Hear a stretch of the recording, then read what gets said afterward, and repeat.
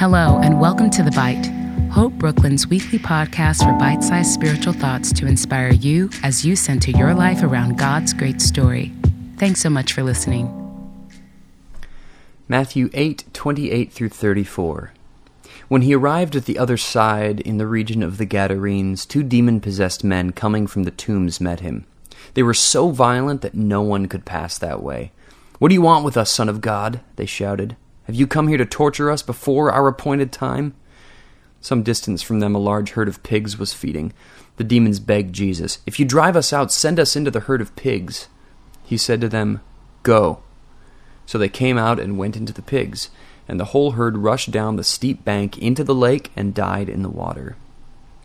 Those tending the pigs ran off, went into the town, and reported all this, including what had happened to the demon-possessed men. Then the whole town went out to meet Jesus, and when they saw him, they pleaded with him to leave their region.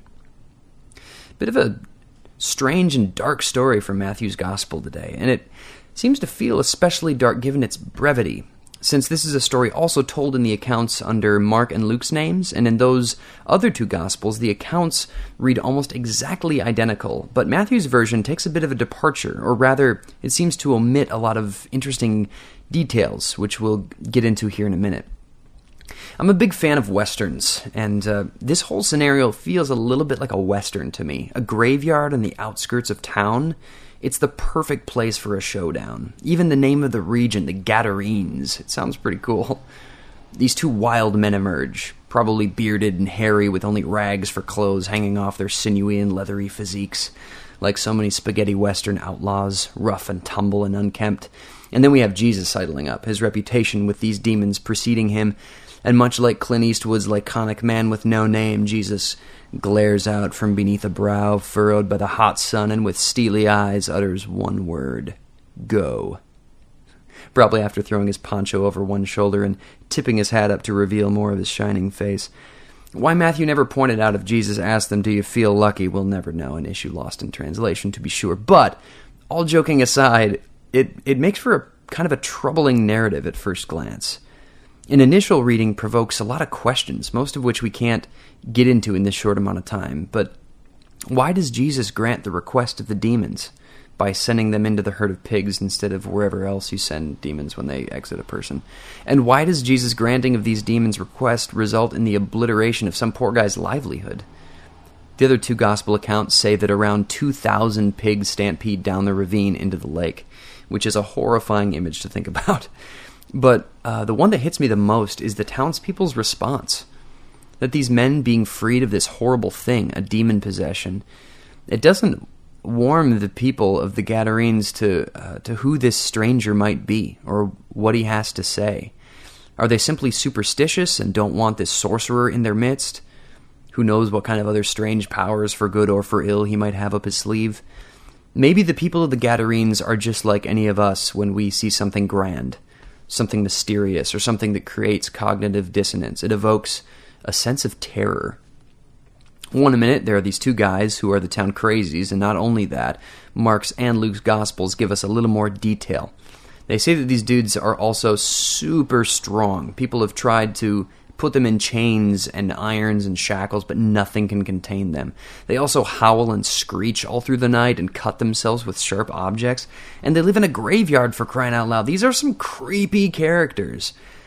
This is the picture we have one minute, and the next, we have a lake bobbing with dead pigs and 2 guys barely recognizable from the 2 crazies we met earlier in the story. Completely transformed, cleaned up, and in their right minds. More details that Matthew doesn't give us in this specific account. But let's get back to our Western. So if you had a lone ranger like this ride into town and vanquish the powers of darkness that held these 2 characters hostage, again, if you're in a Western, it seems that the townsfolk plead with this powerful stranger to stay and continue to protect them from outside marauders and outlaws. And after hearing the pleas of the good folk of the Gadarenes, the stranger thanks them for a glass of cool water and a night's stay at the cozy inn on the corner, but regrets to inform them that he has to be on his way at dawn the next day. But that's not the way it goes. The townsfolk don't beg Jesus to stay. They beg him to leave. Why? After what he just did? Well, here's what I'd venture. If the human heart and condition today are anything similar to what they were a couple thousand years ago, I would say that these people were terrified. They were terrified that this miracle worker changed something significant in their reality. And if he stuck around, he might just change more. Not only that, there were a couple guys who lost their whole herd of pigs to that, so that two other guys could live free from darkness. And if this magician stayed around, who knows what else they'd have to lose or be asked to give up. These townsfolk had a hard time getting past the immediately physical, what was right in front of them. A couple thousand drowned pigs on their hands, the price to free two men from demonic bondage, which seems like, I don't know, pretty fair trade-off, I guess, but we still have a lake full of dead farm animals. And that's kind of a moral dilemma I don't totally understand either, but I digress. But what else might they be asked to give up if they listen to what this mysterious miracle worker has to say? Jesus was not only a threat to a couple of their livelihoods, I think he posed a threat to their way of life as well. I'm guessing they sensed that this stranger in their midst would mean a complete transformation of their whole way of life that they'd just gotten a taste of with these two, until recently, possessed guys. And they weren't ready for that. In fact, the whole idea really freaked them out, I bet. Because that's what Jesus does. He comes in and turns everything upside down with those two words of invitation. Follow me.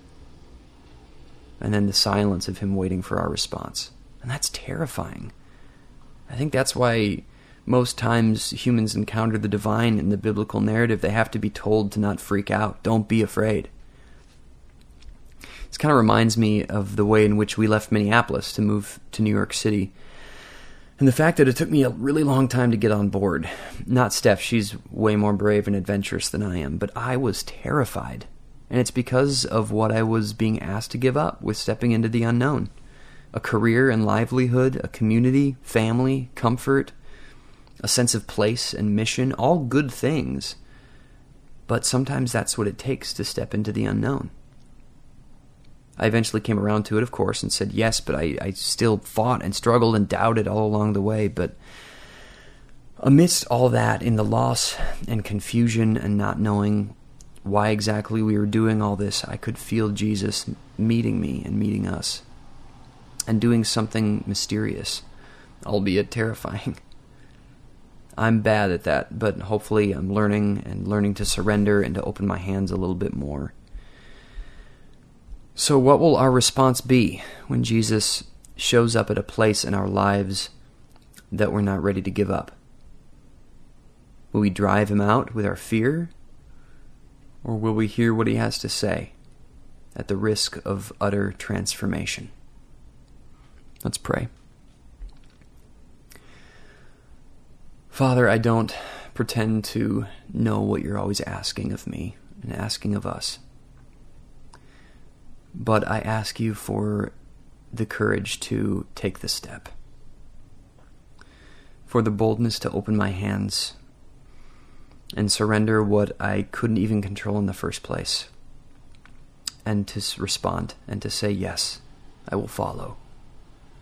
Amidst the uncertainty, amidst the doubt, amidst the not knowing what's going on or why this is happening, yes, I will follow because I trust you.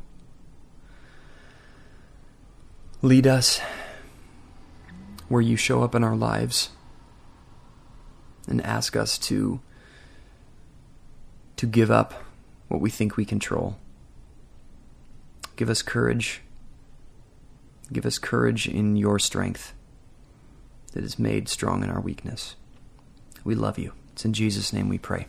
Amen. Thanks again for tuning in to another episode of The Bite. To find out more about the mission and ministry of Hope Brooklyn and to subscribe to our other podcasts and lots more, visit us online at www.hopebrooklyn.org.